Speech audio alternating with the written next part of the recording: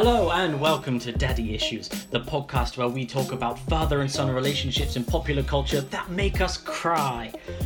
It's been a year and a half absence to all of you 20 people that have listened to this, but as usual, I am here with David Bryan. Hello David, how are you doing? Hi Dom, it's been a long wait, but I'm hoping this will be worth the wait.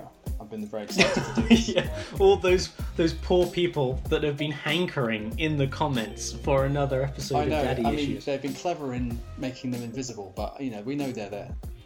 Yeah, the silent majority. Yeah. The very silent majority. The members of Anonymous are going to be really pleased that this is back. To jump straight into to what we're going to talk about today, we're talking about Star Trek. Yes, we are. That's pretty much it. You could probably tell from the name of the episode. We're talking about Deep Space Nine, one of the more previously undervalued Star Trek. Why did we decide to talk about this episode? Why? We decided to talk about this episode because you told me that we should do an episode about this episode. That's right. Yes. That's how the relationship works here, ladies and gentlemen. I say we're doing this and we fucking do it. Yes, we do. No. So, we're in the middle of, it's supposed to be towards the end of the coronavirus pandemic, but of course we're not. We're in the middle of October 2020, and I recently had to come back and to quarantine. Came back to the UK to quarantine and spent 14 days with a fuck all to do.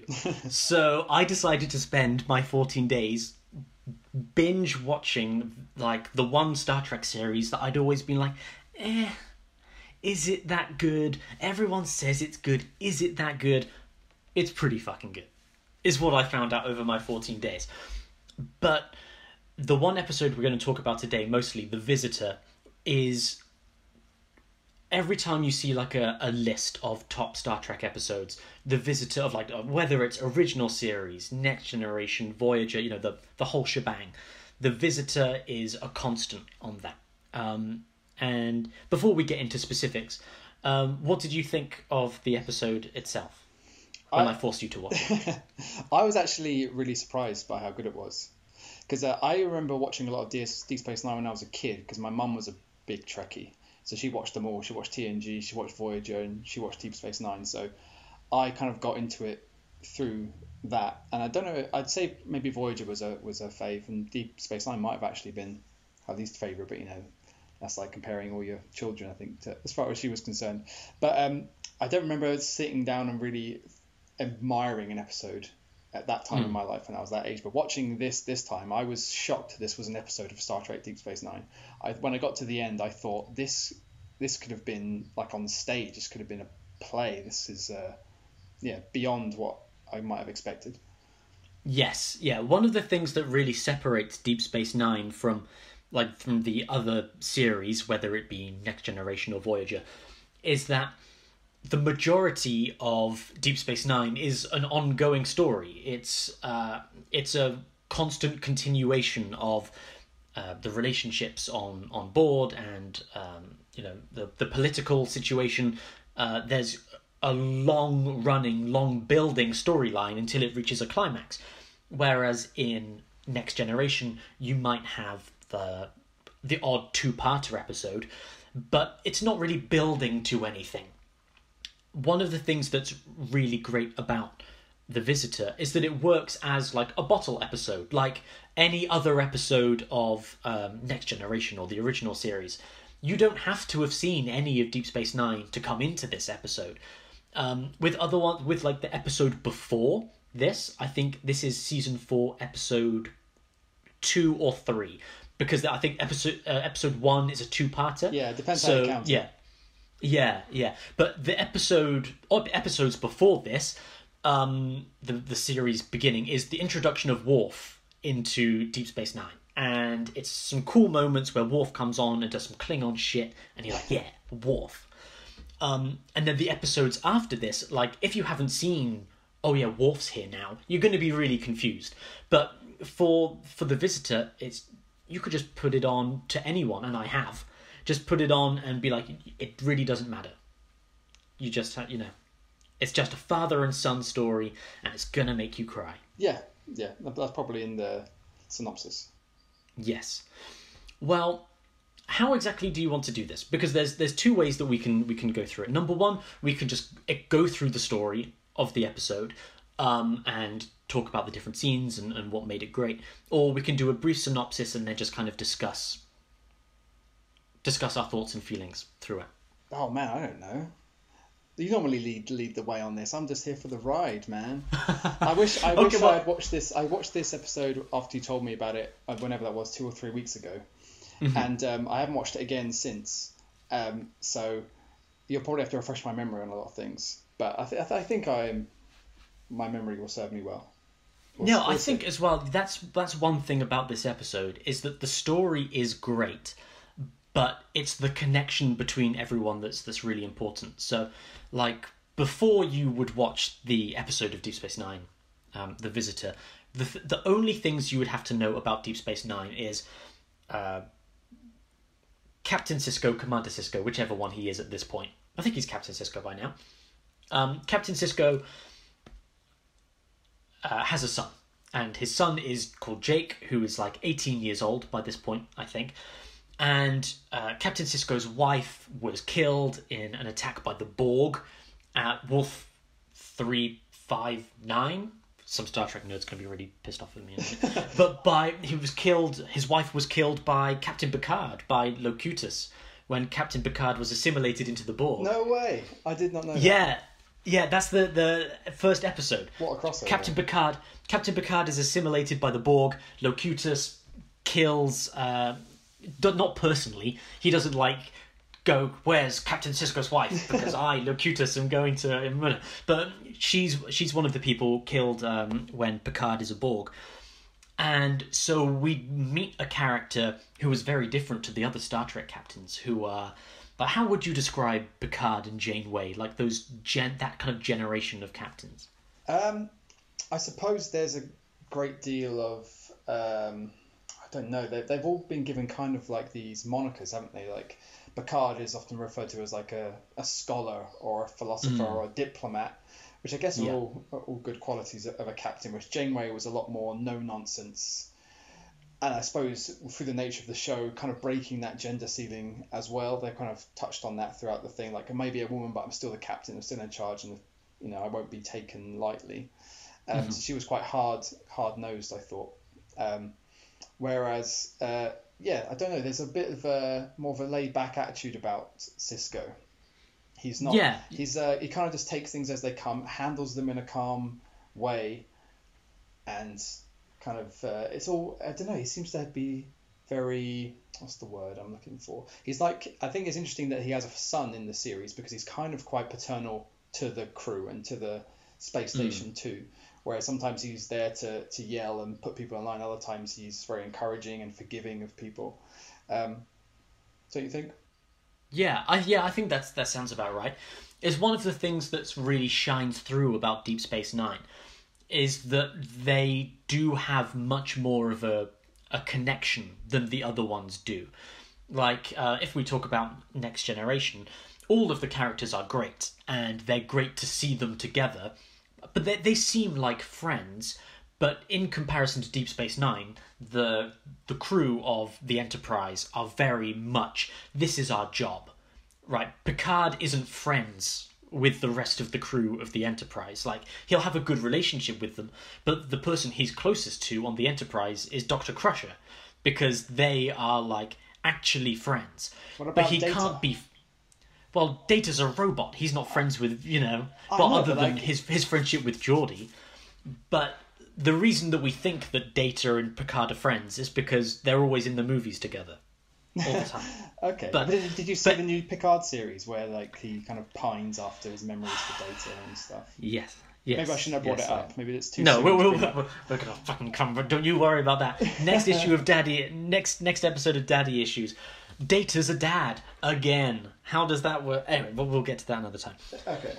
But within Deep Space Nine, there are friends here, there are families here. You've got Sisko and his son and Jake. You've got Chief O'Brien. Yeah. You've got Brian, his wife Keiko and Molly. His whole family.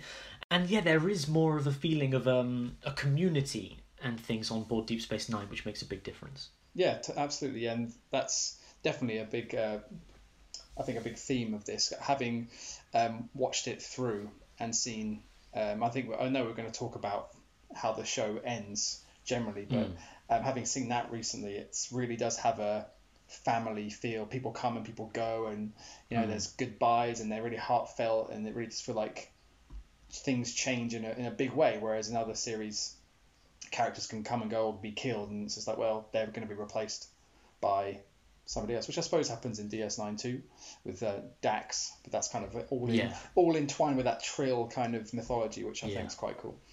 Yeah. Yeah. Well, let's get into the Visitor then. So, if we go through the plot to begin with. Yeah, go on then.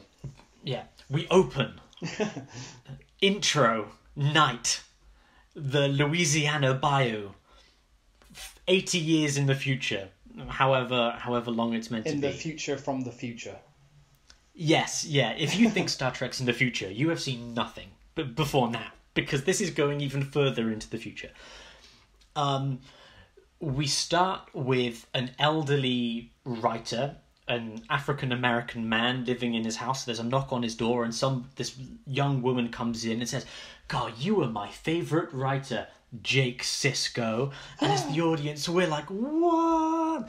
Because this is very close to the introduction of that bit of Jake's character where he says, "I'm going to be a writer." Everyone else is like Nog, his Ferengi friend, is like, "I'm joining Starfleet." But Jake, even though his dad is, one of the most famous people in Starfleet, Jake's like, "No, writing is my passion." So when we jump into the future, we say that Jake was a writer, but as this lady explains to us, he gave it all up. And when she says, "Why did you give it up?" he says something along the lines of, "The worst thing that ever happened to a young man happened to me, and my father died." Bam! Credits. Deep Space Nine. Bam! Credits. Daddy Issues episode. Yeah. Yeah, if we get this into a video, we'll just have to rip that opening and stick it on the front. Yeah, it's a great opening to an episode as well. Yeah.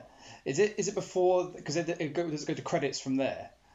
Yes, yeah. It does. So does before the credits roll, do we get the whole, if you would come to me on any other day, if you come to me tomorrow or yesterday or a week ago, I wouldn't have told you, and I just told you to get out of my house and leave. But because you've come today of all days, yes, I will tell you my story, which I've not told anybody. Yeah, and instantly, like it's nighttime. There's lightning outside. There's a storm. Yeah. This girl comes in asking for this mysterious story, and he's like, "I would throw you out of my house any other day, but this one night of all nights." It's like, oh my god, the mystery. What could it be about? My father died. Yeah, there's all, of course. But there's the other interesting thing. I think when the camera first shows us this elderly man, he's holding some weird like canister with a needle on it, and he's just put it to his neck, right? So immediately, like, who is this and what is that? And then he gets distracted by this woman arriving at his door, right? So there's another little nugget there that they're going to show. What do they call it in theatre about the gun? Chekhov's gun. Chekhov's gun, yeah, that is the Chekhov's gun of this episode. Yes. Yeah, if you see a man with a needle, you better believe the needle's coming into play later on in the story. Absolutely. There's no way that's not coming up. So when we get past the opening credits, and the episode cuts between Jake, 80 years in the future, explaining the story to the young woman, and then the story he's telling in the Star Trek Deep Space Nine present day. I was about to do this. I'm using air quotes. I was going to do the air quotes too. Yeah. In the present day, the regular timeline of the series, and Jake is with Sisko. They've gone off to the wormhole. There's a wormhole in Deep Space Nine. If you haven't seen it, there's a giant wormhole. It causes all kinds of hijinks. Maybe this is a good time to pause the episode and go to the Deep Space Nine Wikipedia and just quickly read about the wormhole and Bajor and the Cardassians and the Federation. Just get the bit of backstory, because we can't go into the whole thing right now. Yeah. And that's why most episodes of Deep Space Nine can be like inaccessible if you just watch a random episode. Yeah. Because it's like, what the hell is going? What? Yeah. Whereas this episode does a really good job of incorporating the mythos of the regular show, but just encapsulating it, right? Yeah. Like there's a wormhole. You'll get it. Yeah, You'll get it. Is there something as well I don't really remember much of from previous Star Treks? Oh no, other Star Treks. So they all kind of on at the same time, weren't they? That they introduced a new species, a new race of aliens that we hadn't seen before in another Star Trek series, and they were like basically, besides the human characters, the most the most central species in the show. They were the Bajorans, and we'd never seen anything about them before, so they had to spend so much time. Really, what's the word? Establishing the Bajorans? Yeah, establishing the mythology and the religion, and especially how that ends up interlacing with Sisko's story. But read about it. Yes, yeah. Well, it will come up later in the conversation. But yeah, the wormhole is a connection between the Alpha Quadrant, where the main Star Trek universe takes place, and the Gamma Quadrant? The Gamma Quadrant, yeah. We talk about Voyager too much. But yeah, and the Gamma Quadrant, which is like the other side of the galaxy, basically. Yeah. And it's the only stable wormhole known in existence, next to the planet of Bajor, which is being orbited by Deep Space Nine, the space station. The Bajorans believe that it's a holy site, and that inside the wormhole there are these celestial beings they call the Prophets that are like gods to the Bajorans. But they've never spoken to them. The only person they speak to is fucking Ben Sisko. When he turns up, he's like, I'm going to go through that wormhole. And he does, and he becomes a religious figure to the Bajorans. So the wormhole, is a big deal. And in the beginning of this episode, there's some wormhole fluctuations, which is a Star Trek science way of saying shit's about to go down, and you don't need to know the specifics. Yeah. Right. It's like something sciencey is about to happen. Just strap yourself in and go with it. They make it sound like a bit of like a Halley's Comet kind of thing, where this doesn't happen. It happens once every like 50 years or whatever, and Sisko is really keen for Jake to witness it because it might not happen again in his lifetime. But Jake's a little bit distracted, isn't he? Yeah, Jake is he can't stop writing his book. And Captain Sisko goes to see his son, and it's like, stop writing your damn book. He says something like, yeah, you freaking nerd, Jake. He says that great line that's something like, if you were a writer, I would have thought you'd want to, pop your head up every once in a while and look around. Yeah. Like, life will pass you by if you let it, like that. Which, that concept is integral to this episode. That sentence is just the heart of this entire episode. Yeah, that's the theme. It's like life will disappear if you don't embrace it. So he convinces Jake. I'll read your book after we go and see this amazing event. But what happens next? Shit goes wrong. It does. It's a Star Trek episode. It really does, because they're on like a little runabout, aren't they? And what's her name? I think they're on the Defiant. Is it the Defiant? I think so. Yeah, but there's barely any people on it. Like Dax is piloting. Maybe there's like some anonymous deckhands in engineering. Yeah. Because what always happens if stuff goes wrong with the ship, engineering gets sparky explosions and a bit shaky, and shit goes wrong. So Sisko is like called to engineering, or he just fucking runs to engineering. He's like, I've got to go see what's going on because I'm the captain. Yeah, he's like, Jake, stay in your room. Yeah, I've got to go to engineering. And then in voiceover, with Jake telling the story to his visitor. Oh, the visitor. I think I just got why it's called the visitor. Whoa. Smart. And then voiceover Jake says, any other time and many times before, when my father told me to stay put, I did. But for some reason on this day, I didn't. And I followed my father to engineering. And so Sisko gets to engineering. And of course, all the engineering guys are just knocked out or dead. Oh, whatever. They're all unconscious. They didn't have a name before the episode, so therefore they have no reason to not be unconscious. So Jake and Sisko have to fix the problem, engineering styley, without any engineers. And I can't remember who's O'Brien on the bridge as well, and he's giving instructions. There's like some MacGuffin they have to get in order to fix the breach in the warp core, right? Which is Yes, yeah, That's the because thing the that the, happens a fluc- lot.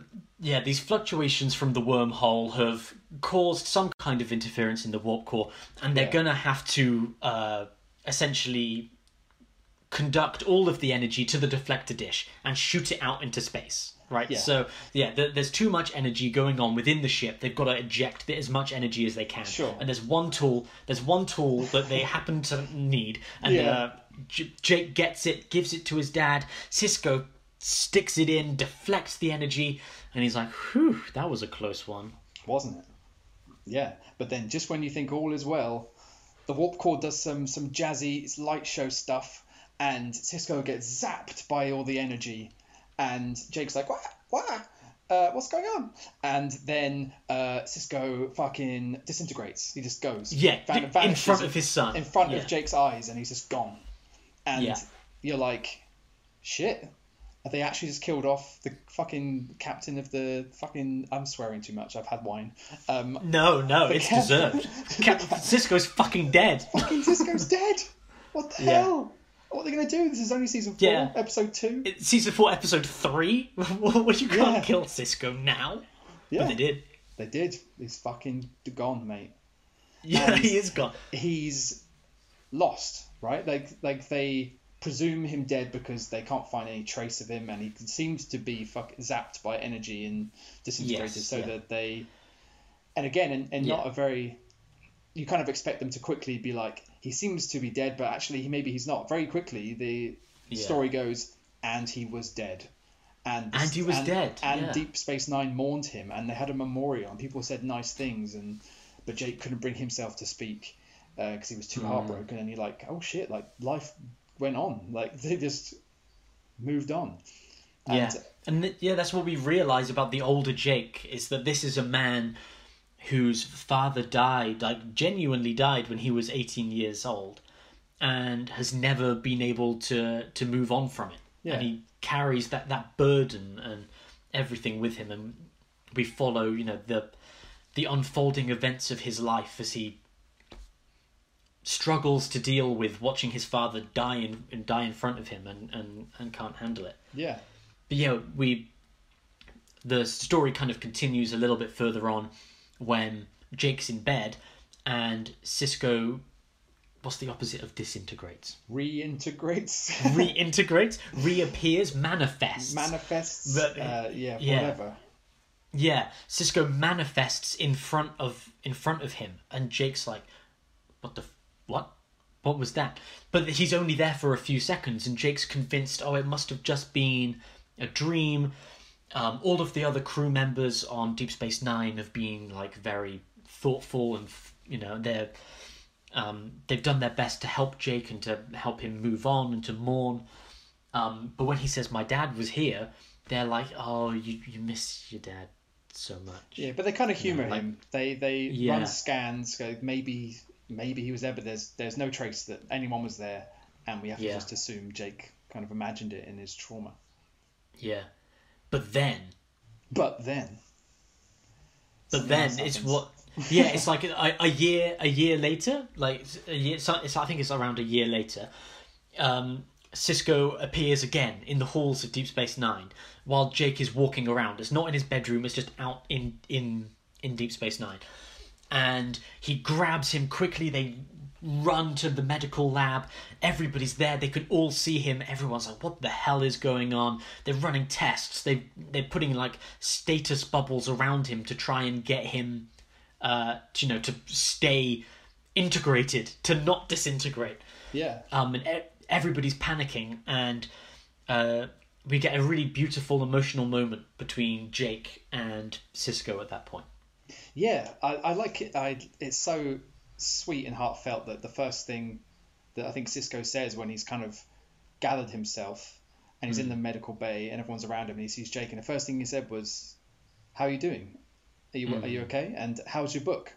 It's like, yeah, because Cisco has no idea how long he's been gone. For him, it's been moments, and it could the vaporization in his mind happened minutes ago and not a year ago, and But I think even after he's been told that he's been gone that long, he just cares about how Jake is doing, if he's okay. And there's a moment. The first choke up of the episode comes when Jake can't really figure out what to say, and all he can do is he just feels ashamed that he gave up.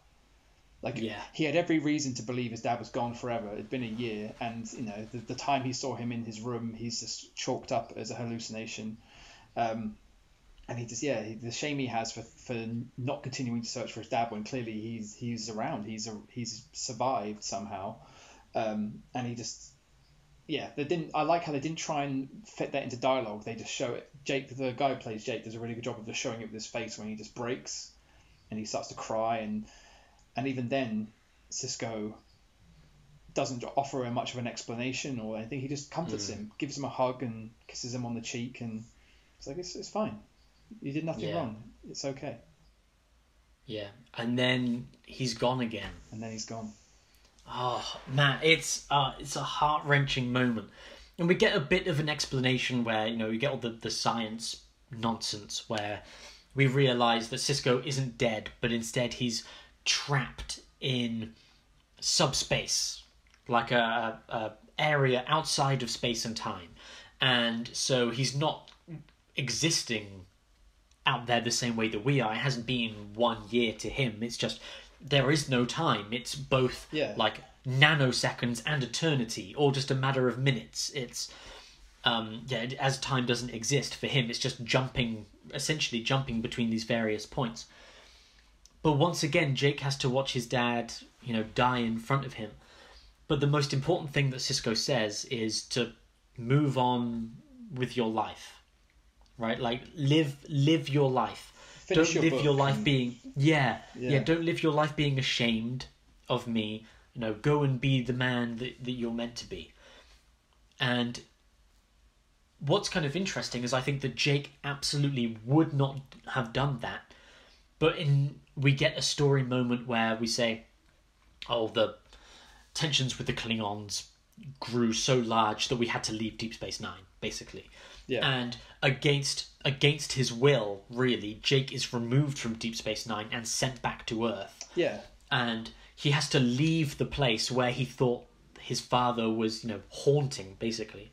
Yeah, and there is, I think, in that moment where the Deep Space Nine kind of gets evacuated, because all the Bajorans who were there, who saw Sisko as this religious figure, and now he's gone, they take that as a bad sign that this is not a good place to be. But Jake doesn't want to leave. Like you said, he's his father is attached to this place, and this is where he wants to stay. And I think it's Kiro's like, I don't want to have to order you to go, but I think you should go. Yeah, it's a tough moment.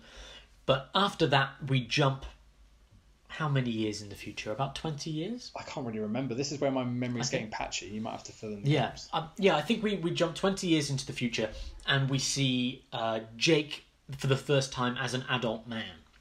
Yes. So we see him with his wife. He's got married to a Bajoran woman, and they've moved into Louisiana from the home, the house that he's in for the whole episode. His oldest self is in, and it's in Louisiana because the Siskos are a Louisiana family.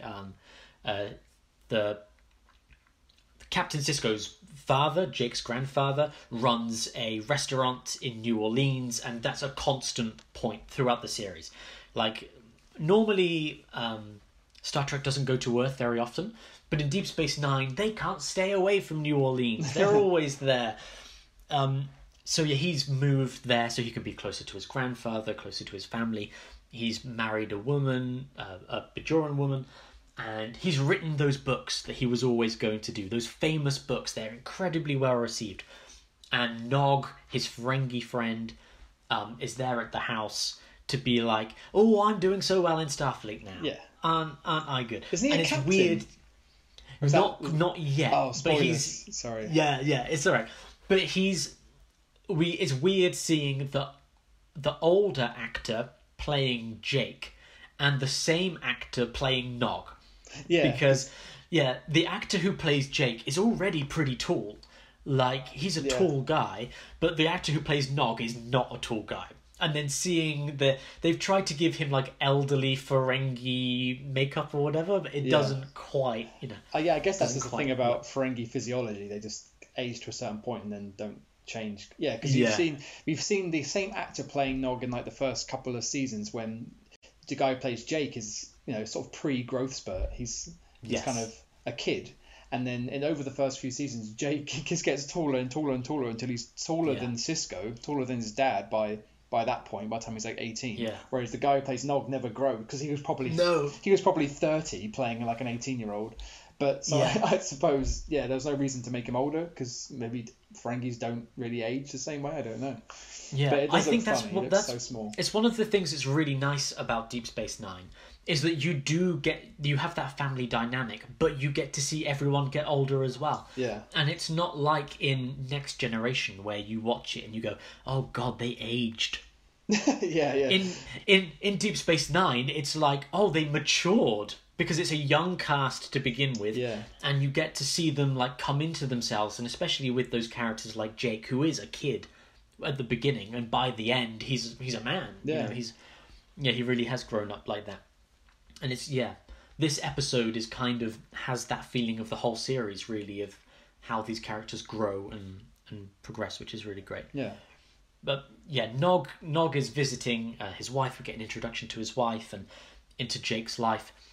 And we see he hasn't fully healed, but he has moved on because he hasn't had any choice. He was torn away from Deep Space Nine, which is where he thinks his father's, it maybe still is if he is still out there. But there's nothing he can do. The Klingons aren't going to let him in. Yeah. So he can't call up, General Martok of the Klingon Empire and be like, "Dear General Martok, would you please allow me to..." Can I just hang out where I used to live? Cheers. I won't be any trouble, probably. Yeah. So we get a nice scene with him and his wife, and realise like the two of them are like head over heels. For each other. They're proper in love. It's sweet. Yeah. And just when everything seems to be going right, what happens? Sisko appears again. Woo! That's after he Nog leaves, and then he disappears on their couch or something, right? Or on the floor, and they pick him up. Yes. Yeah. He just appears in the house. And this is the first time that Sisko has seen his son as an adult man. Yeah. And they're much closer in age now. Maybe Sisko's like 5 or 10 years older than Jake. Yeah. But it's not much. They're much closer in age to each other at this point. Yeah. Totally. Are you waiting? Sorry, you paused like you're waiting for me to chime in, but I agree. I was just thinking about there's that great moment with. Do you remember the moment with his wife, where Sisko is introduced to Jake's wife? Yeah, that must be strange. But again, that Sisko does it with this really strange kind of grace and acceptance of the situation. So he hasn't seen Jake in what to him has been moments, minutes, seconds, or like you say, eternity. But for Jake, it's been 20 years and he's become a man. And Sisko is looking upon his son as a fully grown adult for the first time, being introduced to his daughter-in-law. Yeah. And he's just, so graceful, like, "Oh, nice to meet you." But it doesn't take long for Jake's excitement at seeing his dad again to turn into almost like the trauma is re-emerges in him. And the shame of again, like he has not been looking for him. He just he just presumed that was it. He got those few seconds back on Deep Space Nine, but now he's not on Deep Space Nine anymore. He was never going to see him again, and that was it. So it's here we kind of get an idea that maybe Jake and Sisko are attached somehow with the way this whole accident happened. But like I say, Jake can't maintain his composure and again breaks down and just apologizes, and in this super sweet way, Sisko just takes him like a father does to a son, just holds his head against his chest and just gives him that comfort that a father can give his son. And meanwhile, Jake's wife is looking at this, and I think the moment you're talking about is when Captain Sisko and Jake's wife kind of just share a silent moment in each other's eyes, and Sisko sort of just nods at her and sort of waves her away and be like, "Don't worry, he'll be okay. I'll look after him." And it's it's as if no, there's been no, while Jake has experienced so much trauma, especially in the moment where he watched Sisko die, Sisko doesn't seem to have taken any trauma of this with him at all. Like, he is always Jake's dad, and that's just his default mode. Yeah, he's not shocked that his son is aged or that he's married. I think the only thing he says is like, "I've missed so much. Like, catch me up." Basically, like, tell me what's going on, what's happening in your life. Yeah, and that's when I suppose his wife presents him with the two books, the two successful books that Jake has written. He's like, "Oh, you finished them. I'm so proud of you." That's probably the moment where Jake breaks down a bit.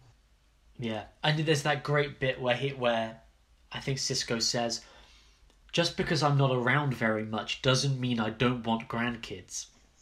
Yeah. Which is just great. It is great. Yeah. Yeah, and that's Sisko's whole bit throughout this episode is live your life. Yeah. Right. Like don't hang this up on. Don't get hung up on me. Go and live your life to its fullest, and I will be. I think he says, "I need you to do this." Right. I need to know that you are going to live your life. Yeah. And it's a really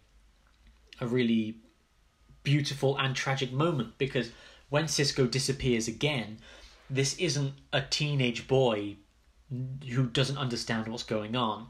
This is a grown man who has the capacity to do something. Yeah. And he doesn't know what it is he can do, but he knows that he must do it. Despite his father saying, "Don't worry about me, live your own life," he can't put the past behind him. He can't let his father go. No. And that's when Jake's life kind of starts to go off of the rails a little bit. That's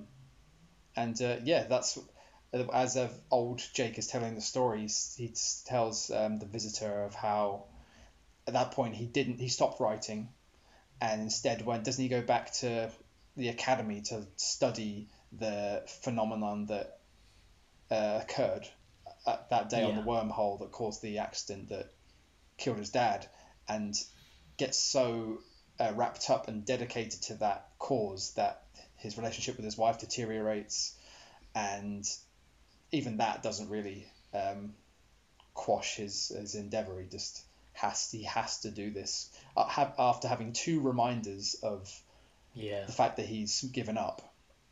I think that's, for him, that was two times too many, and he had to make sure that if this ever happened again, he was ready. Yeah, absolutely. And he goes away to learn everything he can without realizing that in trying to get his father back, he's pushed his wife away. Yeah. And all of that living life, like trying to be happy, keeping his head up every once in a while to look around, he's lost all the lessons that his father was trying to teach him in an obsession to get his father back. Yeah, I guess he's justifying it to himself by saying, because I'm doing this to get my, like, for him. Yeah. But he kind of... It's the most important thing. It is the most important thing, even though he doesn't realise that he's doing exactly what his father would not want him to do. Yeah. Yeah, which I'm sure we can all relate to. Yeah, absolutely. So we jump forward again, maybe I think another 10 years, to where Jake is like, he's a giant science nerd now. He's gone to the academy. He's like the galaxy's foremost expert on this one weird wormhole fluctuation. Yeah. And he gets the old band back together. It's like 50 years after the events of, the present day, in air quotes. Yeah. We get like grey-haired members of the original. Do you remember who's there? Yeah, because I guess Dr. Bashir must have been on the original mission, because it's him and Jadzia in old people makeup. Yeah, that weird old... And Dr. Bashir, the actor, is trying to do old man acting. Yeah, he's trying to... Yeah, and, oh my God. Yeah, and it's kind of comical. Like, it does... It's like, oh, and I'm an old man. Yeah. And it's like, shut up, Dr. Bashir. Speaking of comical acting, this was... I've been, like, gradually rewatching DS9, but I haven't quite finished season 1 yet, so it's just a bit of a jump forward. But when this episode first begins... or maybe it's during this weird phenomena thing, the classic quintessential Star Trek shaky ship acting, where they're like, "Ooh, my legs are jelly." Yeah, all the jelly leg acting Yeah. I think Terry Farrell, who plays Jadzia, is trying to do like all the science speak whilst doing the shaky ship acting. Yeah. It's some of the worst I've ever seen. And I don't know if it's because I hadn't seen any for a while, but it really kind of made me chuckle. And I thought, I'm not going into this episode with the right mindset now, because what I'm doing is laughing at these actors trying really hard to make it look believable that the set is shaking whilst delivering very challenging, what's the phrase for like, it's a sort of dialogue that's full of jargon. Thank you. Yeah. Man, I couldn't find the word jargon. Very jargon-filled dialogue, and like looking down at their consoles and shit whilst also it did make me laugh. But that's a bit of an aside. It's a tough acting gig. I bet it's super hard. For sure. Yeah. But they get back on the Defiant again, and this time Captain Nog is flying the Defiant. And Captain Nog's like, I've got everyone together again. We've got Dax, we've got the Doctor, where the Klingons have allowed us to go up to do this experiment, because this is like 40 or 50 years after the initial wormhole spectacular. Yeah, which like at the beginning Sisko said this only happens once every 50 years, say, so we assume this is the next instance of it happening. Yeah. But now Jake is ready. He's done all his he's done all his he's got the crew, he's got the knowledge, he's got the weird wormhole subspace inversion, and he's like, I'm getting my fucking dad back. Yeah. I can't remember how he does it. Well, we rock up and Dax is like, I've got some more science jargon, and she's jargoning away. But I think the idea is that now that they're back and we have the same we can replicate the exact situation that happened last time. They can invert it, so they can integrate him in the opposite manner to the way that he was disintegrated, and just if they're in the same location, they can retrieve him from subspace. And when they try, Sisko starts to appear, and it's clear that it's working. But when Jake reaches to try and bring his father back into the real world, they're both torn into the white, empty nothingness of subspace, like the white eternity of subspace. They're both kind of torn there together. Yeah, so and this is a point where they're kind of now the same age, and we get to see the first time kind of where Sisko has been or not been, as whatever you want to call it. And I think that's where the first time I think Sisko goes, how long has it been? Because he's just, every time he comes back, his first want is to know, well, how long has it been since the last time we did this? Because how else would he know? Yeah, but this time, when they have the meeting, Jake is proud. He's full of pride. Like, oh, I'm here. Dax is here. We're all here to get you out. Yeah. And he expects Sisko to react with like, oh, thank you, son. Thank you for doing all of this to me. But instead, Sisko is like, what are you doing? He's like, what about the grandkids? And he's like, oh, my wife left me, but it's fine. I'm here for you. And Sisko's like, no! Were you not listening to me the entire time? And it's kind of a heart-wrenching moment, as in order to retrieve Jake from subspace, Dax and the others have to leave Sisko there in the nothingness again. And this time it's for good, I think, Jake feels, because he's not going to be alive again in 40 years. When the next time this happens, the next time there's one of these fluctuations, he's not going to be there, and who's going to be there to try and retrieve his dad if it happens again? It's a hard. Are you watching it while we're discussing it? I kind of am. I've got it on silent with the subtitles, and I just fast forwarded to this scene. I'm sorry, but I told you that my memory was patchy and I couldn't remember, so I've had it on while we've been doing this, trying to keep it up in time so that I can pretend like I remember the episode when actually I'm just telling you what I'm watching. Is your heart breaking? And Right now- about no, that's why this recording has been as long as an episode of Star Trek. Yeah, I'm now looking at the subtitles say brackets whooshing, brackets Jake sobbing, because Jake is back on the ship with old Jadzia and old Dr. Bashir, and he's failed. He's crying, Yeah. and Jadzia gets up and gives him a big hug. Because I think Yeah. back when he was a little boy, when he was a young man, and this first happened on DS9, she was his rock. She comforted him more than anyone, and was kind of a parental figure to him, and she's still doing it now, which is kind of nice. And then we jump back to old Jake and his lady visitor in the in the future. I guess this is, we're kind of back to where we started now. I think this is kind of the climax of the show. We jump back to the visitor, and I think Jake begins to explain, although I failed at my chance to get my father back, I was able to calculate when he would next return to me. Yeah. Not just for these fluctuations, but when he would appear, like with Jake in New Orleans, when they're tied together would come next. And as soon as he calculated that, he did what his father said, and he moved on with his life. He didn't remarry, but he continued to write his books. And he's just been waiting for this day when his father's going to come back to him again, as this 80 or 90-year-old man that he is now.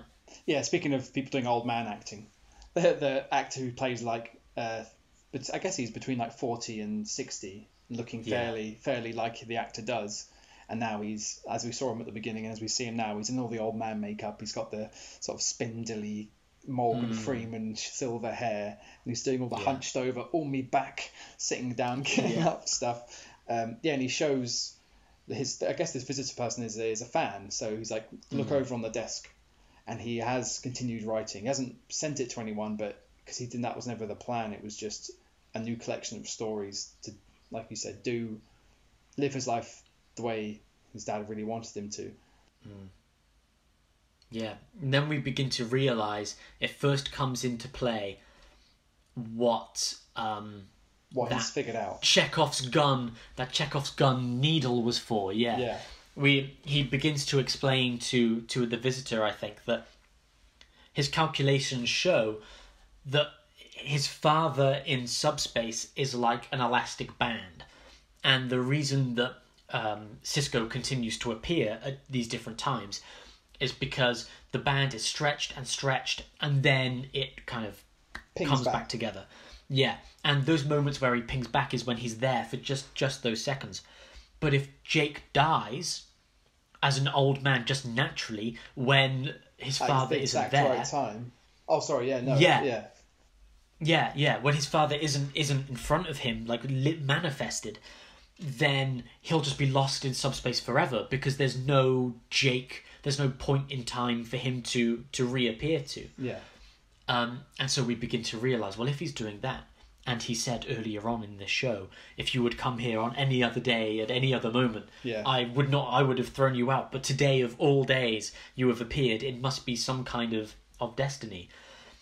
We realise that the needle, Jake has poisoned himself in the knowledge that he's calculated his father is going to appear in a matter of moments. And Jake sits down on his bed or in his chair and falls asleep as an old man does, and wakes up to his father, who is now 40 years younger than him easily, sitting there like, wake up wake up Jake, what are you doing? There's a nice moment where Sisko, we don't see Sisko reappear, we just Jake sort of he says goodbye. He sends his visitor away with this manuscript of new stories. Yeah. And I've just seen on the subtitles that there's a nice moment before she leaves where he says, "Do me a favor while you're reading those, poke your head out every once in a while and have a look around and make sure life doesn't pass you by." So he sends her away. God. Yeah, comes full circle. And then so he has a little sit down, like you say, and falls asleep. And when I think we just kind of a nice soft cut to Sisko is there. He hasn't seen him arrive, but he's just there watching Jake sleep in like a real just like peaceful way. Just kind of enjoying the moment. Hopefully not for too long, because his time is limited, and I did think that was Stop a little bit... wasting time, Captain Sisko. Yeah, what if Jake woke up like, Dad, and then he was just gone? It's like, oh, you mother... How long were you there? Yeah. That's very true. That's very true. But we get a really nice conversation towards the end of the episode as Sisko realizes that his son did spend his time doing what he loved. He did live the life that he wanted to have lived, but he compromised and made changes along the way. And then once Jake explains the situation and Sisko begins to realize, oh my god, you've killed yourself. Yeah. For me, like, he can't stand it. Sisko can't believe that his son would have gone so far as to take his own life in order to save him. What other show ever has an emotional moment like that, where a parent has to realize that their child is taking their own life in order to, but it's not handled in a way where it's like, oh my god, suicide is a horrific, disgusting, it's like, it's not heralded as this mental health thing, or it's tragic, but it's accepted as, this is my choice. I'm an old man, I'm at the end of my life, and I've realized if I do this, then you will, like the rubber band, you will ping back to that first moment, because our connection is severed, and you will be pinged back to that first moment all those years ago, and we'll get a second chance to do this all over again. Yeah. As long as you remember what's about to happen. Yeah, remember to dodge or whatever. Remember to get out the fucking way, yeah. Yeah. He kind of, I guess he euthanizes himself to save both of them, really, because if this works, the timeline is reset, and Jake's life goes back to when he was 18 on the Defiant with his dad, about to see the anomaly from the wormhole out the window, and he still gets to live his whole life with his dad this time. Yeah. And his dad won't end up trapped in purgatory for eternity. Yeah, for eternity. Yeah. Yeah, and that's one of the things that's so nice about that moment as well. Is he's like, it's not just a second chance for Sisko. It's a second chance for both of them. And they both have this chance to live their lives together that they were kind of robbed of. Yeah. Before with the anomaly. So, but Jake won't know. That's the thing. Like, yeah. When Sisko pings back to young Jake, he has the memory of all of this. He has the memory of watching his son grow older and misspend his life before eventually seeing not the error of his ways, but before settling into who he really is, and then accomplishing something good before he dies. Now, it's weird now that Sisko has to go back to the quote-unquote present day and then raise Jake again. Yeah. Well, not again, because he hasn't done it, because he jumped forward, but he knows where Jake could be and who he could become. That's kind of a strange thought to sort of wrap your head around. If like we as fathers or our fathers could see where we were going to end up, would that change how they raised us? Yeah. So I can't remember. You have to remind me. But at the end, it works. Old man Jake dies in his chair after Sisko realizes what he's done. Yeah, dies in his father's arms. In his father's arms, really sweet. And the old man, Jake actor, is really good at crying on cue, by the way. Like, in like the first time Sisko reappears in Jake's house after he's left Deep Space Nine and he's an adult, he does a really good cry. And then I'm just watching it now, he's doing another really good cry, and it's very touching. And Sisko's saying, Jake, you could still have so many years left. And he's like, well, if I don't do this, you'll die, like you'll be dead, and that's it. So Jake passes peacefully in his father's arms, and then Sisko gets pinged back to where we were at the beginning of the episode, and Sisko realizes where he is, and doesn't he? I think he just dives he just dives over Jake to protect him from what's about to happen, and in the same time, he dodges the thing, the MacGuffin, that's the subspace warp core fluctuation that sent him into into subspace to begin with. The science bollocks, But oh, and then brackets quiet sob. Oh, quiet sob. That's some heartbreaking shit. Yeah, some heartbreaking shit. There we go. Yeah, he dives out the way of the force lightning. And, okay. And now tell me what Jake says to him and what he replies. Jake doesn't. He just kind of goes, "What happened?" And Sisko goes, "I guess we were lucky this time." And then he looks wistfully into the half distance. Jake says, "You okay?" And then Sisko takes his time and says, "I am now, Jake." And they have a hug, and he gives him a much bigger hug than Jake might find appropriate for that moment. He's like, "Okay, that was a close call, but you're hugging me like, you know, you're hugging me like you just saw me die or something." Yeah.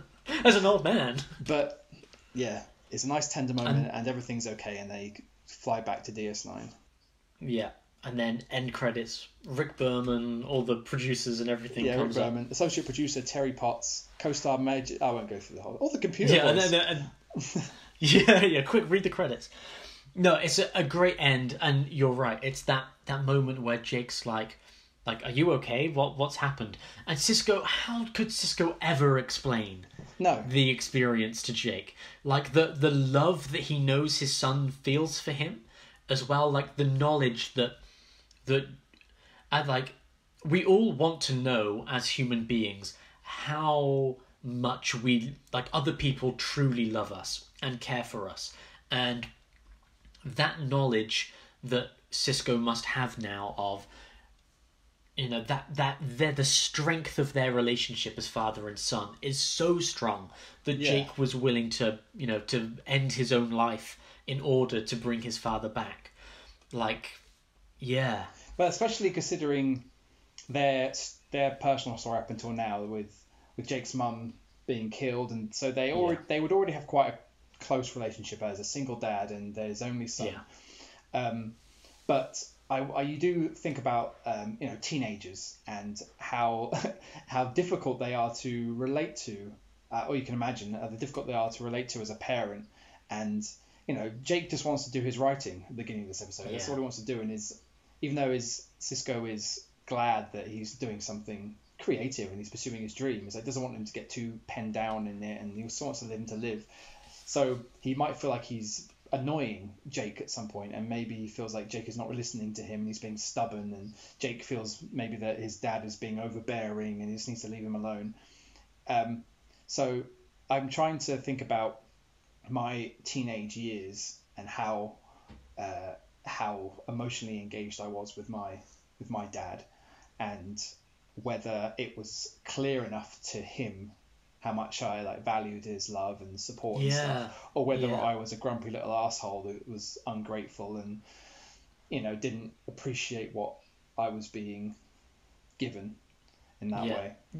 Yeah, I have similar thoughts to that, as well as of being a teenager, being that age, and clearly pushing boundaries that didn't need to be pushed, just for the sake of being a dick.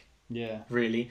And that's one thing about Jake that we don't really see. He doesn't have that kind of being a dick. Maybe that's more of the Ferengi thing in this show, but I think one of the things that's so great about their relationship as well is that Avery Brooks as Captain Sisko is only the second African American, I think African American man or woman, to have been the top billed cast member on a TV show at this point. So, Deep Space Nine is Avery Brooks' show, the same way The Next Generation is, Patrick Stewart's show. But before Avery Brooks and Deep Space Nine, the only African American leading person before him was Bill Cosby with The Cosby Show. Oh wow! Which up until a couple of years ago was The Cosby Show was the thing, right? It was a national a national landmark in America, and now we don't talk about it at all. Which means that Avery Brooks on Deep Space Nine was the first African American. But also the portrayal there of two African American men, a father and son, and the strength of their relationship. Like, considering that this is only the second African American leading character that we have on television, the strength of his family relationships is incredibly strong, and it's a portrayal of black men that is strong but vulnerable, that is loving, that is caring. It's full of sacrifice and emotion, and it's a beautiful relationship that they have. Yeah, absolutely. I think it's something to be a little bit envious of, really. Yeah, it is. But then you kind of wonder if the price of that is, your mum's got to be murdered by the Borg. By the Borg. Yeah. So, I don't think I would. Yeah. If I had the choice of a closer relationship with my dad, but the price is my mum being murdered by an alien race. But would your mum, as a Trekkie, be like, "Oh look, it's the Borg"? Bang. Yeah. Hopefully. So so Mrs. Sisko didn't get assimilated; she got murdered. Yeah, I think the ship was blown up, and she was caught under some rubble. Yeah, she was. Yeah, she wasn't assimilated. People are always getting caught under rubble, aren't they? Jeez. That does happen a lot in Star Trek. It happens a lot to Spider-Man too, but he can get himself out of it. But he also, it's a bit like this theme of these episodes that we talk about. If you're Tom Holland trapped under rubble in Spider-Man Homecoming, you will make me cry as well. So there's a tenuous link. Yeah, this is true. So, the other thing I made you watch just before we recorded this episode is the final episode of Deep Space Nine. Yeah. The finale, the very end. And the reason I wanted to bring that up is because of what happens to Captain Sisko at the very end of all of Deep Space Nine. Yeah. So, yeah, you've just seen it. What happens to Captain Sisko? And what is the final shot of Deep Space Nine? Okay, yeah, I do remember this. It was less than 2 hours ago. I don't know how far to go back, but there's a big war between the Federation, who have the Klingons and the Romulans on their side, and the Dominion, who are like an evil conglomerate of aliens who have got some weird looking dudes on their side, and the Cardassians are involved, but then they kind of switch sides, and it was very dramatic. But when just as you think the war is over, like the battles have been won, but in the background, some guys that you're going to have to explain who they are. I remember Gul Gadot, who's like not Gal Gadot. Gul Dukat, not Gul Gadot. Yeah, the dude who played Wonder Woman. Not the yes, yeah, Gul Dukat. Gul Dukat, right? So he was like a Cardassian. He was in charge of the occupation of Bajor, right, as the Kardashians. Yes. The Kardashians. Yeah. This is my girlfriend's fault because I was watching this with her, and every time they went for Cardassia, she went for the Kardashians, and now it's stuck in my head. This is terrible. You've got Gul Gadot, leader of the Cardassians. The Kardashians. Oh my god. This is very confusing. I never had a lot of nerd points to begin with, but I'm losing them by the second. I think I'd rather have the Cardassian occupation of Bajor than the Kardashian occupation of Bajor if I had to choose. 100%. I'd rather an army of millions of Cardassians over like the 10 Kardashians or however many there are. The drama. Yeah. Okay, so I'll try and do the footnotes. So the war is over. The good guys win, but in the background, some bad guys have been trying to kind of summon these malevolent spirits called the Par-Wraiths, who are kind of the antithesis of the prophets, who are they are the Bajoran kind of gods, whom Benjamin Sisko is like an emissary for. He kind of goes between the Bajorans and these prophets. So so it's like the prophets are God. Sisko is kind of space Jesus. He's a bit like Jesus. And the Par-Wraiths are the devil. And Gul Dukat is there to let the devil out. He wants to release swarm Bajor, kill everyone, do devil shit. And he's got a lady on his side who looks like, this is a hark back to one of our previous episodes, she looked to me a bit like the Croatian Prime Minister from the World Cup final in Russia. And I can't remember her name, but she's dressed in white and she's a Bajoran, but she's not cool. she wants to summon the Par-Wraiths too. And Yeah. Oh yeah, she sucks. We hate her. we don't like her. And No. so her and Gal Gadot summon. They go to the fire caves of Bajor to summon the Par-Wraiths, who are these evil spirits. And she tries to like backstab Gal Gadot by sacrificing him for the Par-Wraiths, but then it turns out the Par-Wraiths choose him as their emissary in the same way that the prophets chose Sisko. And while Sisko and the gang are all having their big goodbye on DS9 because Miles O'Brien is leaving to go to Earth, and fucking Worf gets a new job as like the emissary to the Klingons, between the Klingons and the Federation. And you know, it's a big, like, nice little to-do in the Hollow Suite in, like, a 1960s style Vegas saloon kind of thing. And it's really... They really drag it out, and, like, a crooner sings them all a goodbye song, and the whole main cast are there, Quark and all of the crew. So I've kind of forgot that this other shit was happening. I was like, oh, this is a nice little goodbye, because... they're all getting along. This is the end of the series. We're saying goodbye to everyone. And they're like, hey Miles, where do you think you're gonna live on Earth? And they're like, I don't know, maybe Rio, Paris, and obviously Sisko's like, New Orleans is a place to be, and then Worf keeps going, Minsk. Have you considered Minsk? And he just keeps chiming in. But anyway, the shit with the Par-Wraiths in the fire caves is getting serious. Gul Dukat, yes. He kind of arises as the embodiment of the spirits, and the prophets come to Sisko in the Hollow Suite, and they tell him that he needs to go to the fire caves to stop this. So he rocks up with a big gun, and he's like, I'm the emissary, bitch. Yeah, but then Gul Dukat is like, I'm the emissary, bitch, and he fucking like he like force pushes Sisko's big gun out of his hands and like makes him kneel in front of him. And then the president of Croatia is like, oh, but you betrayed me, and now I'm going to try and betray you, even though I've been a dick this entire time.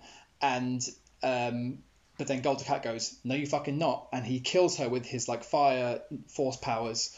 And then Sisko takes this opportunity and he charges at Gul Dukat, and fucking spear tackles him like Bill Goldberg. Into the fire caves, and they both into the flames. That is like these ethereal kind of infernal flames, like hell, and it's a bit of a "you shall not pass" Gandalf and the Balrog kind of thing. They're falling into the flames, and then boom, cut to white, and Sisko is just sort of stood there in this kind of clean purgatory kind of feeling kind of place, which is just like what he looked like where he was when he was in between subspace back in the Visitor. Back in the Visitor. And the prophets. Can I just ask, the prophet that speaks to him, he calls her mother. Is it because they've come to him in the form of his mum, or is that just a name that he calls the prophets? Okay. Is that maybe that? It doesn't necessarily matter, but it turns out that back in the past, the prophets exist outside of time, right? Yeah. They're not locked into time, but they knew that in order to stop Gul Dukat, they were going to need Sisko to come there and to be there, right? Yeah. So to make sure that Sisko would be born, one of the prophets took the body of his mother, made his mother marry and fall in love with his father, have the kid. And then once Sisko was born, the prophet spirit was like, well, there's the kid, job done, I'm out of here. And then his mother was like, who the hell is this guy that I'm married to? Who is this baby? What the hell is going on? Wow, that's because she wasn't her the whole time. A prophet took over her body. Yeah. And so he really is Space Jesus. Like I was about to say, this is such a Jesus parable. Yes, yeah. So we get back into the Celestial Temple, inside the wormhole, outside of time and space. And the prophets say to him, you're going to have to stay here outside of time and space. Basically. Your job is fulfilled. The prophecy is complete. You've done what we chose you for. Yeah. Now, but you're kind of a corpse. Yeah. It's weird. It's a weird situation. Like, he's kind of caught outside life and death, outside time and space, but he's kind of trapped inside the Celestial Temple, which means that much like the Visitor, he's gone from the world. and he speaks to his new wife because he gets married just before the end of the season. And the prophets tell him, don't get married. Right? They say to him, if you get married, it's only going to bring misery and sorrow upon you. And the reason is, and he does it anyway. He's like, fuck you, I'm going to get married because I love her. And he gets married, but then 2 weeks after they get married, he's sucked inside the wormhole. And she's like, when you going to be out, baby? And he's like, it could be tomorrow, it could be next year, it could be 10 years. He's like, I live outside time and space, you know. Yeah. And yet he's going to spend his non-time, he said, learning and learning from the prophets and whatnot. But I guess it is kind of an open-ended thing, because... Yeah, do you remember what the very final shot of the series is? The very final shot is... leading up to the final shot is Kira Nerys, who's now a colonel. So I've jumped forward from like season 1 to season 4 to the last season. She's now the colonel, and she's now in charge of Deep Space Nine. And Nog has been promoted from ensign to lieutenant. Good for him. Yeah. So she's sort of just chilling out, and she's got Benjamin Sisko's baseball that he always used to play with, and she's just sort of thinking fondly. And then Jake is up on the promenade, top level of the promenade, looking out of the window into space. And Kira appears next to him, puts a hand on his shoulder, and they sort of smile at each other, and he puts a hand on her hand. And then it's long pan out through the window into space. There's Deep Space Nine in all of its glory. Credits. So the very end of the show is Jake's father is dead and trapped inside of subspace, which coincidentally is the entire story of The Visitor. And by the end of The Visitor, Jake sacrifices his life to stop his father from living an eternal life outside of existence. And yet, even though he does that, the show finishes on this bittersweet moment of, yeah, we won the war. All our characters are doing their thing. Life continues on Deep Space Nine, but Sisko once again is trapped outside of time and space. I don't know anyone who has been trapped outside of time and space as much as Benjamin Sisko. Not personally, no. But, no. But I'm not really on Facebook anymore, so I've probably missed a bunch of stuff. That's good. But I think that's a really interesting ending, considering how considering the strength and the emotional resonance that The Visitor has. How much of Jake's life, the real Jake from the final episode, how much of his life do you see taking on the form of The Visitor, now that his father is once again trapped outside of time and space? Wow. Okay. Well, I suppose... Because is his life going to repeat the same thing that it did before, where he doesn't want to leave the wormhole because it's where his father is, and he's going to keep trying to get him out? Or what's the difference between the two Jake situation? Well, the obvious difference being, like, in The Visitor, it's just a fluke accident. And there's no real control in that anywhere, and Sisko reappears almost at random, and with no real knowledge about what the fuck is going on. Whereas in this instance, he's fully aware of his situation. He doesn't know exactly when he'll be able to come back, if he can ever come back. But I suppose I'm imagining that after the final episode of Deep Space Nine, if Sisko ever did come back, it wouldn't be like, oh, hi Jake, I died 2 minutes ago. Oh shit, we ran out of time, bye, and he's gone. Yeah. It'd be a lot more controlled, and he would either be back for good or he'd be back for as long as he wanted, because he's now one with the prophets as opposed to being just lost. And maybe, I don't know, maybe we're connecting to too much of a fine thread between what we saw in The Visitor in terms of where he was, which was a white empty space, and where he was when he died at the end of season 7, being a white empty space, when it could just be down to budgetary things. Like we can't think of another This is also true. We can't think of another place to put him. And is the Celestial Temple always just a big white space?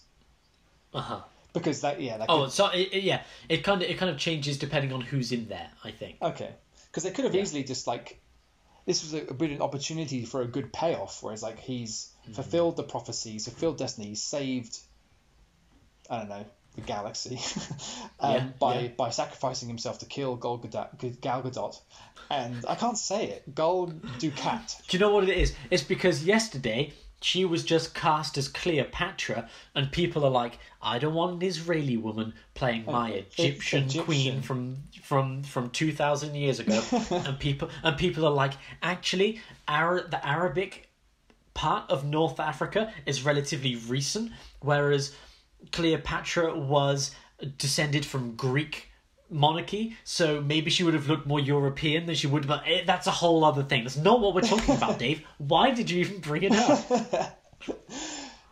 Gull like seagull, do like doo-doo, and cat like a cat. Gul Dukat. Wow, meow. Yeah. There you go. Nailed it. Yeah. That's gonna stuck. It's like a mnemonic. That's in my memory. Gul Dukat. Why was I mentioning him? Oh yeah, because Cisco sacrifices himself to kill Gul Dukat. Yeah. Oh, to kill the bad guy. He sacrifices himself to kill Wonder Woman. To kill the bad guy and reseal the Pares back in the fire caves. Mm-hmm. Shit. Nah, I completely lost what I was going to say. What was your question? No, so your point was that this was Cisco's choice. Yeah, it was his choice. And as far as the prophets are concerned, this was destiny. This was predestined. Yeah. They did everything they had to do to start him on this path by making him born the way when and where he should have been, and now he's done with everything what he was always supposed to do. And it's not even like he had to figure out what his destiny was. He's there dancing with his wife in 1960s Las Vegas, and he has a weird like Cordelia from Angel kind of migraine. And then he's like, I have to go to the fire caves because the prophets have told me to, and that's where my destiny is going to be. He didn't even have to, figure it out for himself. They just sort of go, put it in his sat-nav, and off he goes. So it's all very predestined, as opposed to how it was in The Visitor, where it was, supposedly a freak accident. Yeah. But this is that was all part of Thingy's Benjamin's destiny. Who knows? Yeah. I think that's one thing I'd really like to see now that they've brought back Star Trek Picard. What I would really love to see is an Avery Brooks led, not even 10 episodes, but like a 2 or 3 episodes now, Star Trek Cisco, basically, but about the father and son relationship when Cisco comes out of the temple. Okay. And this moment, like in the same way that it's like, oh, Picard's now an old man and the galaxy has changed and so on and so forth. What happens now when Cisco does come out of the temple and he's come out and he's learned a lot, he has a lot to say, but the galaxy has moved on and Bajor has moved on because he comes out and he's like, hey everyone, I'm the emissary. But it's a whole other generation of Bajorans. And there are some that are going to be like, oh my god, the emissary, he's returned. Second coming. More Jesus second coming. Stuff. Star Trek Second Coming. There you go. You've got your colon right there. I've done it. Oh, there. Well, I was wondering where that had gone. That was a butt joke, I think. I mean, we're way overdue. I mean, we should have had a butt joke. Yeah, this is true. But that is one thing I would really love to see, is just a recapturing of the magic of The Visitor, but that continuation, like bring that episode, which is one of the top 2 episodes of the entire series, I think. The other best episode of the whole series is one where Cisco, he's having a vision from the prophets that's taking him back to 1950s America, and it's a racism episode, and that's great. Wow, that's a brilliant. I think in the final episode, there's a bit where he's like in a mental institution or something. Yeah, they do like a flashback montage of all like the cast's best bits, which lasts for ages. But is there a bit where Cisco's in like a mental institution? I don't really remember. I can't recall. Okay, maybe it's not that one. But Yeah, that's kind of like a continuation from this flashback with the prophets that he had earlier on. Those two episodes are absolutely phenomenal. But that's kind of what I would love to see in to recreate, is if they could recreate the magic of the Visitor with that father and son relationship as it is now, where we know how close they are, but Jake is the one that has been abandoned this time. Yeah. And rather than trying to get his father back, he's been waiting for him to come back. And he just never has. So when he does come back, it's a case of there is something to you that was more important than me. But when it was the other way around, I killed myself so that you could come back. Yeah. And you have this father-son relationship where the son did everything he could to bring his father back. But when his father goes into the Celestial Temple, he's like, I got shit to do. Yeah, I want to read some Eternal books or something. Yeah, I've got to learn. But then our Jake, season 7 Jake has no idea, unless Benjamin told him, he has no idea about the Visitor. Well, timeline. This is true. I think you could do a storyline where, because he's always keeping a captain's log, where he's got a log, and they say it's been 30 years now since the assumed death of Benjamin Sisko, and so his files have been released and declassified and whatever, like his military logs have been made available to next of kin, stuff like that. And then Jake's reading through, like, hang on a minute. What was this adventure where I was an old man and I killed myself? yeah. I don't remember this. Yeah. Do you want to write this? I mean, this sounds good. Okay, give me 5 minutes. Yeah, I'm going to get on it. But I would love to see, like, just one episode of that, or like a very, very short miniseries. I don't want like a continuing Picard Discovery bullshit. I don't want Alex Kurtzman involved. I don't want any of that. Just give me the sets from the 1990s. It just needs those 2 actors. It's a stage play. I want the stage play. On the stage. Because that's Avery Brooks to a T. That's where he came from. And there was moments in Deep Space Nine when you go, there's a palpable difference between acting on the stage and acting for TV, and he blurs that line, or at least he wobbles and strays over that line all the time, and it's quite enjoyable to watch. And I do really like it. But I don't know if you saw that documentary William Shatner did, The Captains. I haven't seen it. No, Avery Brooks, I don't know when he made that. That's maybe less than 10 years ago he made that documentary, but he goes and visits all the Star Trek captains and chats to them. Avery Brooks is bananas. Like, he is an eccentric, very lovely, but very strange man that you kind of, if he can still act, then he's one of the best actors of his generation, because from him to remove all of the Avery Brooks out of a performance would be a real challenge, having seen what he's like. But yeah, I mean, I'd love to see that. And I don't know why I always thought Deep Space Nine was my Star Trek. Mm-hmm. And I don't really know why, but like I said at the beginning, I would watch them all with my mum, and TNG kind of felt like the obvious choice. Like, that was clearly the better one, and it had, for the most part, some of the better actors and maybe some of the better stories. But I always did like Deep Space Nine, maybe because I have a bit of a propensity to go for the outlier and the one that's different from everything else.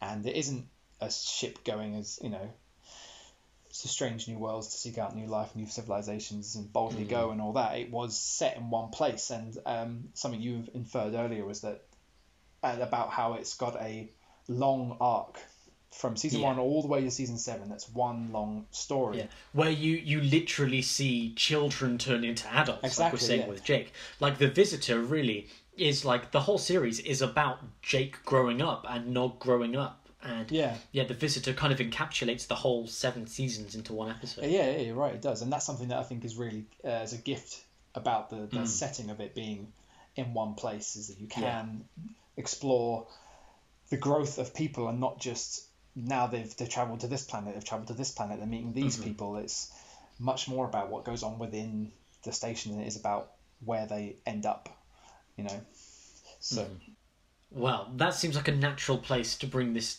to a conclusion. What an episode! Yeah, oh, yeah. Like I said, genuinely. I was surprised. Like if this was like a staff writer who wrote this episode or came up with the idea, like he could have pitched this to any number of TV shows or even like made it into a movie, a standalone movie completely outside of Star Trek. It's a sci-fi film. Then, like if this was made in this century, like you could give it to like Rian Johnson or someone like that and just turn it into a sci-fi movie and it would have held up. Sure. Yeah, this could easily have been the, they did like the, like Star Trek First Contact and like those Next Generation movies. If they had done a Deep Space Nine movie, it could have been this episode. It would have needed a lot more action. Because the Star Trek movies can't just be about character development and story. They need a few phaser fights and shit. Yeah, we're not going to get into that now. If we get into it, we'll never play. Star Trek can't even be about that anymore. But it doesn't matter. I'm not getting into it.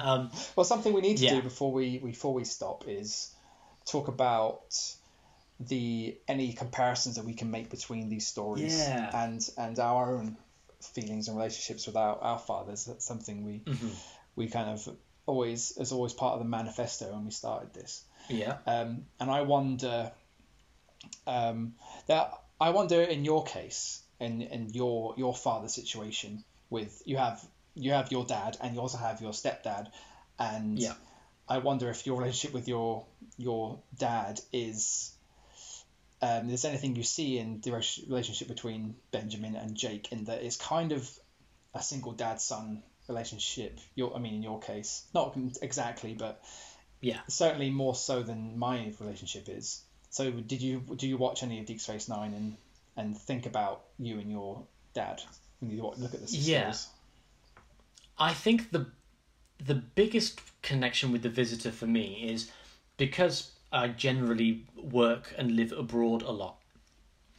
There's big gaps where I don't see friends and family, which is why our previous podcasts have been in different places. But it also means there's 1 year or 2 years where I don't see my parents, where I won't see them. I remember the first time I first moved to China in 2014, and then I returned from living in Hong Kong in the summer of 2016, and I don't think I video called or Skyped my family one time. That, like, maybe there was like voice calls and things like that, but the internet was never good enough, and all of the websites are illegal in China. So it's like, let's keep in touch over Facebook. Well, you kind of can't. So when I did see my parents again for the first time after 2 years, it was a noticeable. I remember my mum and my stepdad picked me up from the airport, and they didn't recognize me. And I walked out, and like they were waiting for me at the gate, and I walked out of the gate, saw them, they didn't see me. I walked all the way around them and came from behind in like a pincer movement. One man. And pincer. I got them from behind. Yeah, and I was like, hi, and they were like, and my stepdad turned around and went, fucking hell. Because they didn't even recognize me. And that happens a lot with going away and coming back and going away and coming back, is that time period and those things that change in you and that change in your parents. And that's probably the bit about The Visitor I connect to the most, is trying. My dad is a counsellor, right? It's like that's his job, and like Counsellor Troy, and so he always is constantly doing that Captain Sisko thing, of what's going on with you? Tell me about you. Those caring moments we see with Sisko when he does reappear. Yeah. And it's like I am reappearing, and my dad's like, so what's going on? And so that is something that I definitely do see in our relationship. But my dad's not quite as selfless as Captain Sisko is in those moments. That's a My high dad- bar to set, though. I mean, Yeah, come on. yeah. My dad will be like, "What's going on with you?" And I'll tell him everything, and then he'll be like, "Oh, and you'll never guess what." And we have a good bitch. I don't think Sisko has a good bitch, but me and my dad, yeah, No, I don't think there's any bitching that goes on in his quarters, if I'm honest. But yeah, that's yeah. fine. We can't all set our standards to the level of Benjamin Sisko fathering. No, Because this is true. yeah, he's kind of written in. You'll have to tell me if you've seen more of it than I have, but I don't remember many instances where Sisko fucks up in terms of his parenting, where he treats Jake in a way that he shouldn't. Like, everything I remember is that if he's being harsh, it's because he has to, because Jake needs to be put back in line. And if other than that, he's supportive and Yeah, we've talked before about a healthy version of masculinity, yeah, and how fathers can pass that down to their children. And I feel like Sisko does that very, very well. He is imposing, and he's in charge, and he has a lot of responsibility, and he's got, he's even got a big voice, and he seems like a big character. But as you mentioned before, there's sensitivity and vulnerability and love. Like there is nothing in him that is ashamed of love. Like, yeah. he's always grabbing, even when he's like out on the promenade and he's the commander of a space station, he will give Jake a big hug and kiss him on the head and be like, "This is, I love you, son, and it doesn't matter where we are. This is how I feel." Picard would never do that. No. Never. Like, if Picard had a son, he would never let the visage of, being the captain, would never let that drop. But for Sisko, going back to what you were saying earlier on about how Sisko gives off that more relaxed kind of command attitude. Yeah. He's very aware that this is, a place that people live on Deep Space Nine. And yes, he's the commander, but he's more like the mayor than he is like that's a good analogy, a military official. Like, he does all the military stuff, but really he's there, because he's got to take care of people, and it's not about fighting wars or staying alive. It's about caring for the community and making sure the community thrives, and people need to know that they can trust in him. And he kind of shows that he's compassionate with his son, and he's compassionate with others as well. Yeah. And yeah, it's a good character, really good character. It is a good character, and I wonder if that's something that when I was talking about why DS9 felt like my Star Trek, but I don't know why. Maybe that's a part of it, because the focus of the shows are always the captain, really, and his relationships with all the people around him. And I feel like I could probably relate to Sisko more than I can relate to anybody else. Like, Picard is intimidatingly intelligent, and I can never relate to that. And Janeway is feisty, and she's almost like a warrior in a officer's uniform, kind of, in her mentality. And she's also kind of like got that kind of maybe the phrase is not flattering, but like a tiger mother kind of thing about her crew and how she treats them, which again is great, but I can't relate to that. Whereas a kind of composed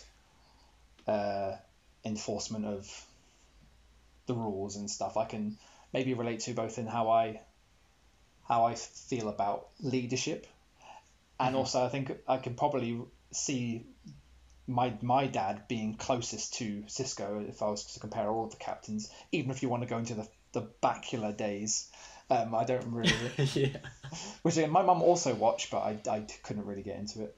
Well, it's Captain Archer. He's my great grandson. Yeah, he's your namesake, so you had to pay some attention to him. Yeah, But yeah, no, I'm thinking maybe I could see I have a predisposed attraction to that kind of leadership and patriarchy. I think that's perfect, right? Yeah. I like that. I got to use patriarchy. That felt good. That was nice. But not in a necessarily negative context. Not in like a fuck the patriarchy way. No, but but in a sense of like an actual loving, compassionate masculinity. Yeah, Yeah. Sisko is Mufasa, except not quite as hypocritical and slightly tyrannical. He doesn't have Yes, yeah, yeah. The good Mufasa, the ideal Mufasa. Yeah. Yeah. Great. Episode Well, I one think that. throwback. Yeah. All right, we're going back to the Lion King. Everything does. I think that's a good place for us to bring it to a close for Sure. today. Do you have any idea what you'd like to talk about next? No, and I'll tell you why. Because every time we say, what should we do next time? That is invariably not the thing we do next time. Regardless of how long that's the game. That's the game. I didn't know. I didn't come into this with any ideas for the next one. I was super psyched to do this again. And I think it took me. I was rusty in the beginning, but hopefully I gained some momentum and I wasn't too dull. But You really lacked enjoyed some it. match fitness, but you gotta. I did. I've been playing too much Football Manager. You know, I've been playing Football Manager too, and we'll talk about that off pod because it's not healthy, but it's fun. The other thing that if we mention it now, we will have to do is the other podcast that you want to do, which is a musical podcast idea that you've come up with, that you want to start recording. That I insist I be the first person to appear on it. That's absolutely fine. I insist upon that. But have you come up with a name for it yet? I'm not set. So this is kind of. But you have to decide right now, because if we tell people that this is a thing that exists and then you've changed the name. Well, it doesn't exist yet. I've not done anything. But the idea is to talk to people. I think that the idea is to more just record conversations with people, and if I end up putting them out one day, then that's great. But it's just kind of like a bit of therapy to me, a little bit, because I love music. Like, music is something I love more than even Star Trek, if you can believe that. What? But I try really hard to. This is not going to be a quick plug. Sorry, this should have been a really quick fire plug. But I try really hard to appreciate other people's taste in music, because I like all sorts of things, and I want to be the kind of person that if someone tells me that they like a certain kind of music or a certain band or a song that I don't like, I can be like, cool, man, like whatever you like. And that's what I want to be. But my initial reaction is normally, if I think that thing that they like is not good, I feel judgmental, and I don't want to do that. So in an effort to kind of to heal and better myself, I want to talk to people about the music that they love and why, in an effort to kind of empathize more and trying to understand my friends and family through the music that they really care about. So I'll be very happy to sit down with you one day and talk about the music that you love. And I'd like to, and many more of my friends and family I'd like to do this with. And if one day I put this out, hopefully it will be as part of a wider network of music-related podcasts, which currently the working umbrella title is The Jukebox. Oh, very nice. There we go. The Jukebox. So maybe one day look out for The Jukebox, and there'll be, I think, different kind of shows underneath that. But yeah, that's my ongoing project at the moment. Well, we're gonna do it tomorrow. I'd love to. We're just gonna do it. There's no hanging around. We're just gonna do it. All right. Well, I know it's late, but fuck it. Let's just pause this. Yeah, keep it rolling. I'll make some coffee and then we'll just go straight into it. Works for me. All night long, baby. Well, keep an eye out for The Jukebox, people, and also whatever the hell we decide to do next. We need something vulnerable. We need some dads. We do, yeah. If anyone has an idea of dads, leave it in the comments as always, and like, share, subscribe. I guess that's what people do. Yeah, I think you're supposed to tell people to do that, from what I understand. Yeah, so go love your dad, be vulnerable with your parents, treat them respectfully. Don't kill yourself to bring them back from subspace. That's only for Jake Sisko. It's the one time it works. Yeah, it only worked one time, folks. So don't you go trying to recreate The Visitor. But yeah, we'll see you next time. Bye. Goodbye.